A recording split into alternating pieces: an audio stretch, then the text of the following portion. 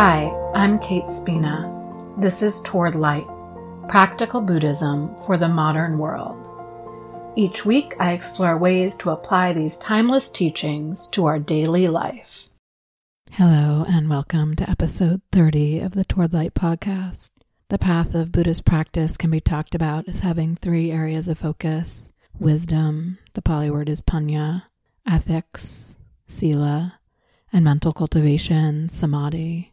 For many of us in the West, we come to Buddhism through the mental cultivation door, through meditation. Maybe we're told in therapy or by a friend that we should learn to practice meditation to calm ourselves. So we often get introduced to mindfulness without understanding these other two aspects, the panya and the sila. One of the reasons I love this path is because of the emphasis on sila, on ethical behavior. Sila is important all of the time, but right now, with the recent election in the U.S., where in my mind there is some uncertainty if 71 million people have ethical standards that take anyone else's well-being into account, it seems like a moment to really look at this topic.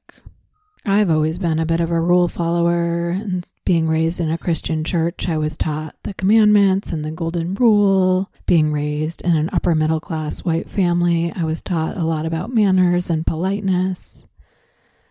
So there were external rules and forces telling me how to behave and letting me know what behavior was right and wrong.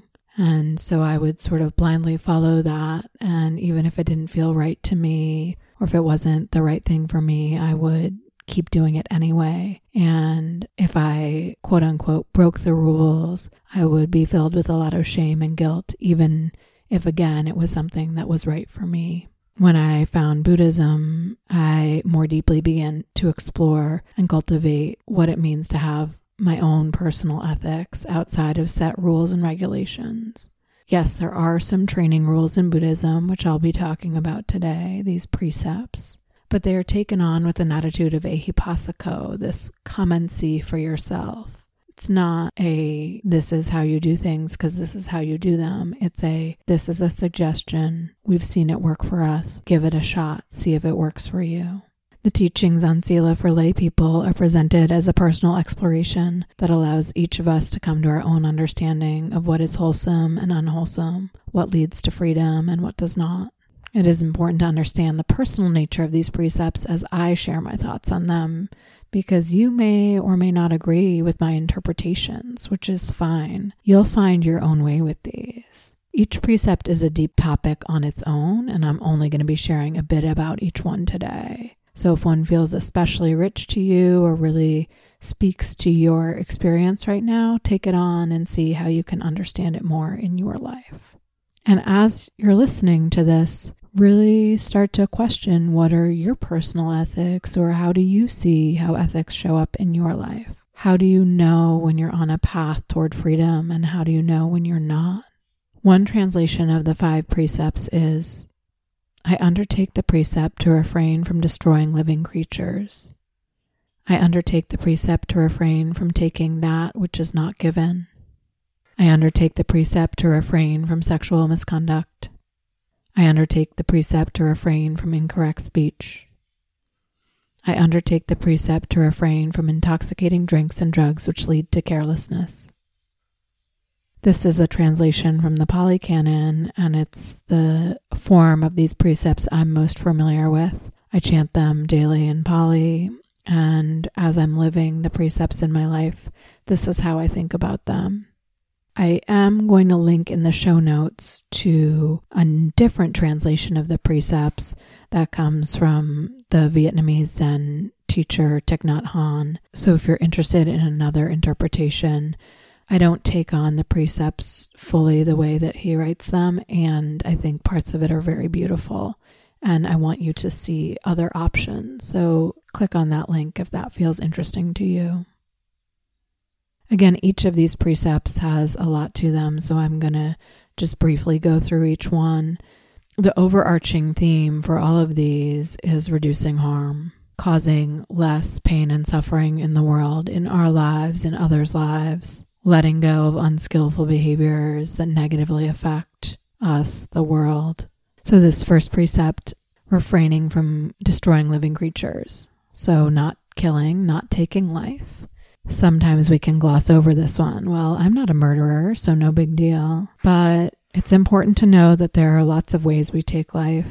We eat meat, kill bugs and other household pests. There are ways that we interact with the environment that directly or indirectly destroy habitats and kill living beings. We need to come to our own understanding about where we do take life and how to do less of that. So a couple ways that I work with this precept is I do still make the choice to eat meat, and so I pay attention to how often I eat it and where it comes from as much as possible. Is it being ethically cared for, ethically sourced? Another way that I work with this precept in my life is when I'm dealing with a household pest issue. I make sure that I'm doing the most humane thing, whether it's doing a trap where I can then release the animal or the least toxic option. I remember several years ago sitting at a retreat and somebody asked Bhante Silananda, a monk at Bhavana Society, they asked him, so you got a cat and then the cat gets fleas. What do? Do you kill the fleas? How do you manage this? Do you just have a miserable cat with all these fleas living on it? And Bhante Silananda reminded us that when we take on ownership, whether it's of a cat or a house or whatever it may be, we are creating some dukkha for ourselves because we are creating these situations where we need to make choices about how do we deal with things. We can try and reduce harm. So if we need to get fleas off our cat, we can try the comb method first before using a toxic chemical. But at the end of the day, if we own things, we are going to take on some dukkha and we are going to have to make some of these difficult decisions. And I appreciated that reminder from him. So noticing in your life where you might be taking life and any ways that you feel like you could reduce that even a little bit. The second precept is to refrain from taking what is not freely given. So that's not stealing, right? Also, not using resources that aren't ours or taking more than our share. Again, it's one where we can say, I don't steal. But if we're using office resources, maybe printing stuff at work or using a work account to do something personal, you can notice when we're in situations where food's being shared, are we taking more than our share? We can also take time and energy from other people. Right? So sometimes if someone says, hey, how you doing? And I want to totally unload, I need to check in with them first. Do you have the time to hear the real answer to that question? With this precept, this is a really good time to look at the difference between need and want. So sometimes we can take more than we truly need because we want more, whether it's, again, like food or clothing or money or time, whatever it may be. Sometimes we need to get really honest with ourselves. Where's the line here? Is this truly what I need, or is this just craving showing up? A couple things that I'm looking at around this precept is one is around food shopping and trying to only buy what I need so that I'm not wasting food or not throwing food out. I hate when I end up doing that. Sometimes I do this, I buy too many vegetables and then I don't cook them in time and then they go bad. And then I have to get rid of them. And that's a waste and not using my resources well. So that's something I'm looking at. Another piece that I'm looking at is when I feel very possessive about something or very clingy to something, that feels like a moment to be generous or to notice what I'm hanging on to and can I let go. Noticing in your life what you take that may not be freely given, not shaming yourself for that, but getting curious about how you could potentially cause less harm. This third precept is refraining from sexual misconduct. In the teaching, what's specifically talked about as sexual misconduct is having sexual relations with people who can't consent for themselves, so children or people under the protection of their family. Also, the importance of honoring commitments, so not sleeping with monks and nuns and not sleeping with people who are engaged or committed to another. Other than that, it's quite wide open. There's a lot of room for interpretation. I think it's really important to look at power dynamics around sexual energy, sexual misconduct, Sometimes this can be a pitfall for people where they don't notice that one person holds more power than the other, whether it's a meditation teacher and a student, or a boss and an employee, or a very wealthy person and somebody else. But there is something about making sure that we're clear that when we're entering into sexual relations with another person, that we're both aware and present. I really appreciate how broad the interpretation of this teaching is, because there's no room for shaming, right? Like, there's really so much room to live the sexual life that works for you, as long as it's not causing harm, as long as you're not hurting others. A couple ways that reflecting on this precept has been important to me is that I've needed to look at harm on both sides. Sometimes I have been good about making sure I'm not harming my partner, but haven't really checked in with myself about what do I need, or is this action or doing this thing that my partner would like me to do, is this harmful for me? So that feels something really useful that has come out of this precept for me. And then the other piece is around just the importance of presence, of seeing that just like any other phenomenon that's changing, sexual desire is changing all the time. And what I may want or need in one moment might be different in another moment. What feels safe and good in one moment may not feel that way in another. So really allowing myself the opportunity to be present and check in with myself in the moment, so that I make sure I'm not causing harm to myself or my partner. Again, for yourself, really checking in, like, where in the realm of sexuality could you be placing some attention, or where might there be some harm, and how could you reduce that? This fourth precept is the precept around refraining from incorrect speech. I talked about this in episode 12, if you want to go back and listen to that. Short version, we're refraining from lying, harsh speech, inflammatory speech, gossip, and idle chatter.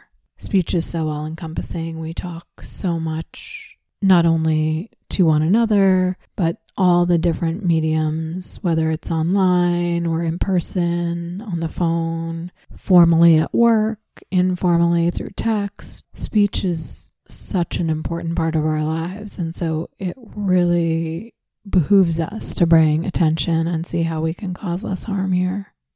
One useful litmus test is checking in before we say something. Is it honest, kind, timely, and useful? That can help us stay away from the lying, from the harshness, from the idleness. Can really see, okay, is what I'm saying right now honest and kind? Is this the right time? And is this useful to say? In my life, a couple ways that I have worked with this precept is my internal speech can sometimes be quite harsh. And so I've had to bring attention to that, to noticing how I talk to myself, judgmental speech, and really working when possible to let go of that, or at least to catch it and try and then say the opposite. And another way I've had to work with my speech is sometimes when I'm on the phone dealing with the phone company or the electric company or whatever, I can get pretty impatient. And I've had a history of being pretty harsh with my speech in those moments. And so really bringing awareness to those moments and making sure that I am rested and fed before I get on those calls, and make sure that I'm bringing attention to everything that I'm saying, and making sure that I'm not being harsh or impatient or rude or whatever. In your life, can you think of any places where you've been causing harm with your speech? Is there any way that you could reduce that behavior some, or put some attention there? And the final precept is this fifth precept of refraining from intoxicating drinks and drugs that lead to carelessness.